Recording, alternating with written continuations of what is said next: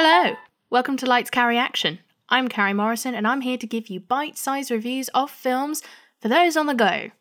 And also so you don't have to do any research during lockdown. I hope everyone is okay still. I'm currently dog sitting.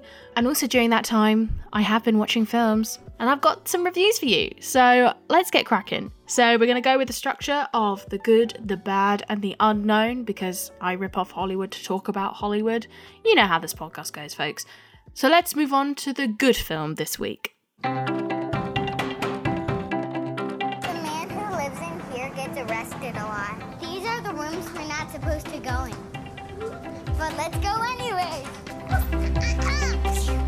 Could you give us some change, please? The doctor said we have asthma and we gotta eat ice cream right away. Here you go. So our good film this week is 2017's The Florida Project, which is directed by Sean Baker, who's done many indie films. And now knowing who directed it, I sort of very much understand the style of the film. It's basically a character study kind of thing, but The Florida Project is about a group of kids who are spending their summer break, and they live in a rundown motel, which is managed by Willem Dafoe. Well, not actually Willem Dafoe, he plays a character called Bobby. And they live very nearby to Disney World. So whilst these people are living in next to poverty, they're trying to scavenge and try and con tourists and Disney World visitors to try and help them get by in this motel. Cry. I can always tell when adults are about to cry. Why is my mom yelling? Just talking, they gotta figure something out.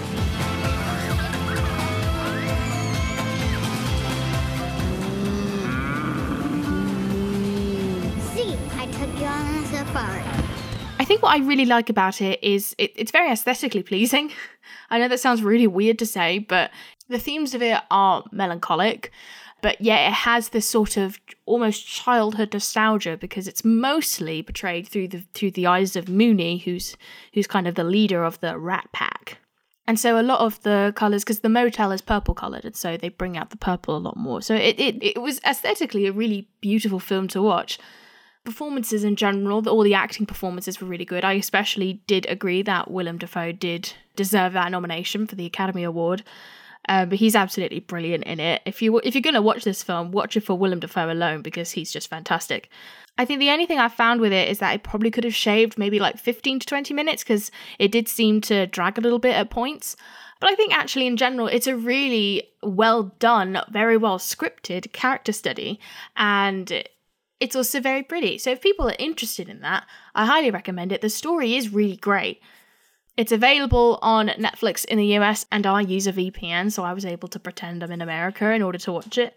So go check it out if you want. Now, we have to move on to our bad film this week, and this film is bad, but I'm still very conflicted about it. Ever since we were children, we've had one dream. Winning the Eurovision Song Contest. All right, everyone. I am Lars. This is Sigrid. We are Fire Saga. Who wants to hear a Eurovision song? So yes, my bad film this week is Eurovision. Not as in, the annual contest Eurovision, but Americans have done a sort of pastiche love letter of the Eurovision Song Contest via the story of Fire Saga.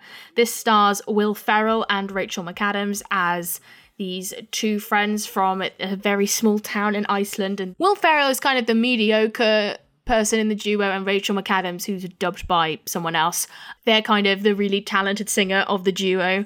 And they managed to accidentally get into selection process of the Eurovision Song Contest. They're kind of being forced apart by other circumstances, and then there's conflict, and it's all that. Is Eurovision. Wow! You have to watch that guy. He is a sex player. Hey, looking good. Sigrid, very beautiful voice. Thank you. We are a duo that will never be separated. George Michael said something about other Wham guy. No one even knows his name. Andrew Ridgeley. I'm gonna say the script is terrible. It's one of those things where everything felt very contrived. I mean, at one point they were referencing England's Got Talent, and I'm like, mate, did you do your research? It's Britain's Got Talent. It felt like a very much wholehearted passion project, but then they didn't do a lot of research into the logistics of Eurovision in order for it to work. And I'm a huge Eurovision fan, and this is why I felt so conflicted, because you get all these cameos from Eurovision stars, and you see that because the songs they write for this film are really good. Like, they're really good Eurovision songs. They manage to get the style of writing, and it, mind you, it's quite specific in terms of the kind of genres that Eurovision kind of requires, but they managed to get it so spot on that I was still having a good time. But the script was so poor that whenever the songs finished, I was so angry. Because I felt like the music and the cameos of all these Eurovision stars deserved a much better film. If you're looking for a good time and you think Eurovision will be fun, absolutely go for it. It's whether you can stand Will Ferrell being Will Ferrell in a dodgy Icelandic accent for 2 hours. But I will admit all the songs are now on my gym playlist. Now we're going to move on to The Unknown. This is going to be the film, it can be either good or bad, but it deserves more hype. And my unknown this week is 1988's Cinema Paradiso. Presenting Cinema Paradiso, the Academy Award winner for Best Foreign Film. Every night, the streets were empty. Because inside, lovers held hands. Children laughed. And the routine of everyday life was forgotten. Because here at the Cinema Paradiso, someone is making their dreams come true. So yes, this film was written and directed by Giuseppe Tornatore, and it's about a young child growing up in a very small town in Italy. And he falls in love with films. It initially starts him sneaking into the cinema to watch the local priests censoring all these films with kissing scenes. And it's basically him growing up and having Alfredo, who is the projectionist in the cinema. And it's kind of how he became Toto, who's the kid in it. He became a father figure. And it's about essentially Toto growing up to be the successful director that he is. And a future. Cinema Paradiso, where a young man shared his magic with the town he loved. Cinema Paradiso, the Academy Award-winning picture for Best Foreign Film. Now, the reason I'm talking about this is because recently the composer Ennio Morricone passed away. It is a really good score. I can understand why this score is very much celebrated. You can tell a lot of heart went into this film, and by the end of it, you are really feeling for Toto as he grows up and looking back as his nostalgia creeps in, but he realises his old town has completely changed.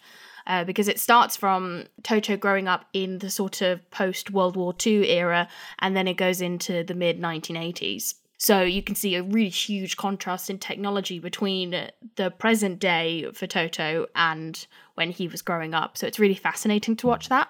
I think if you don't mind subtitles, I really would recommend it. The only thing I felt the love interest was really unnecessary, / they didn't develop that dynamic enough. It felt like, oh, here's a hot babe, and then, oh, there she goes.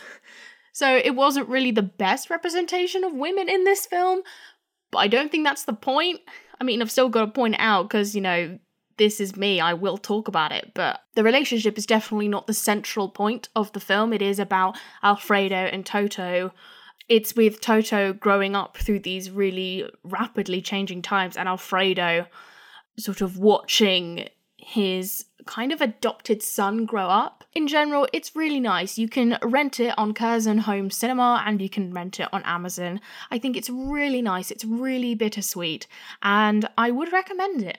So that's all of my reviews I have this week. I haven't been able to watch many other films that I can recommend just because life has been chaotic looking after my little dog. But if you want to hear more about the stuff I've been watching, you can follow me on Twitter and Instagram at CarrieMo97, and you can also follow me on Letterboxd, where you can see what I've been watching in current time. I'm on there as Carrie Mo. And also feel free to send in suggestions of things you would like me to cover. I definitely would love to kind of expand the quote unquote lore of this podcast. So feel free to ask what you would like me to talk about for this podcast. But in the meantime, I'll see you in the next episode. Take care, stay safe.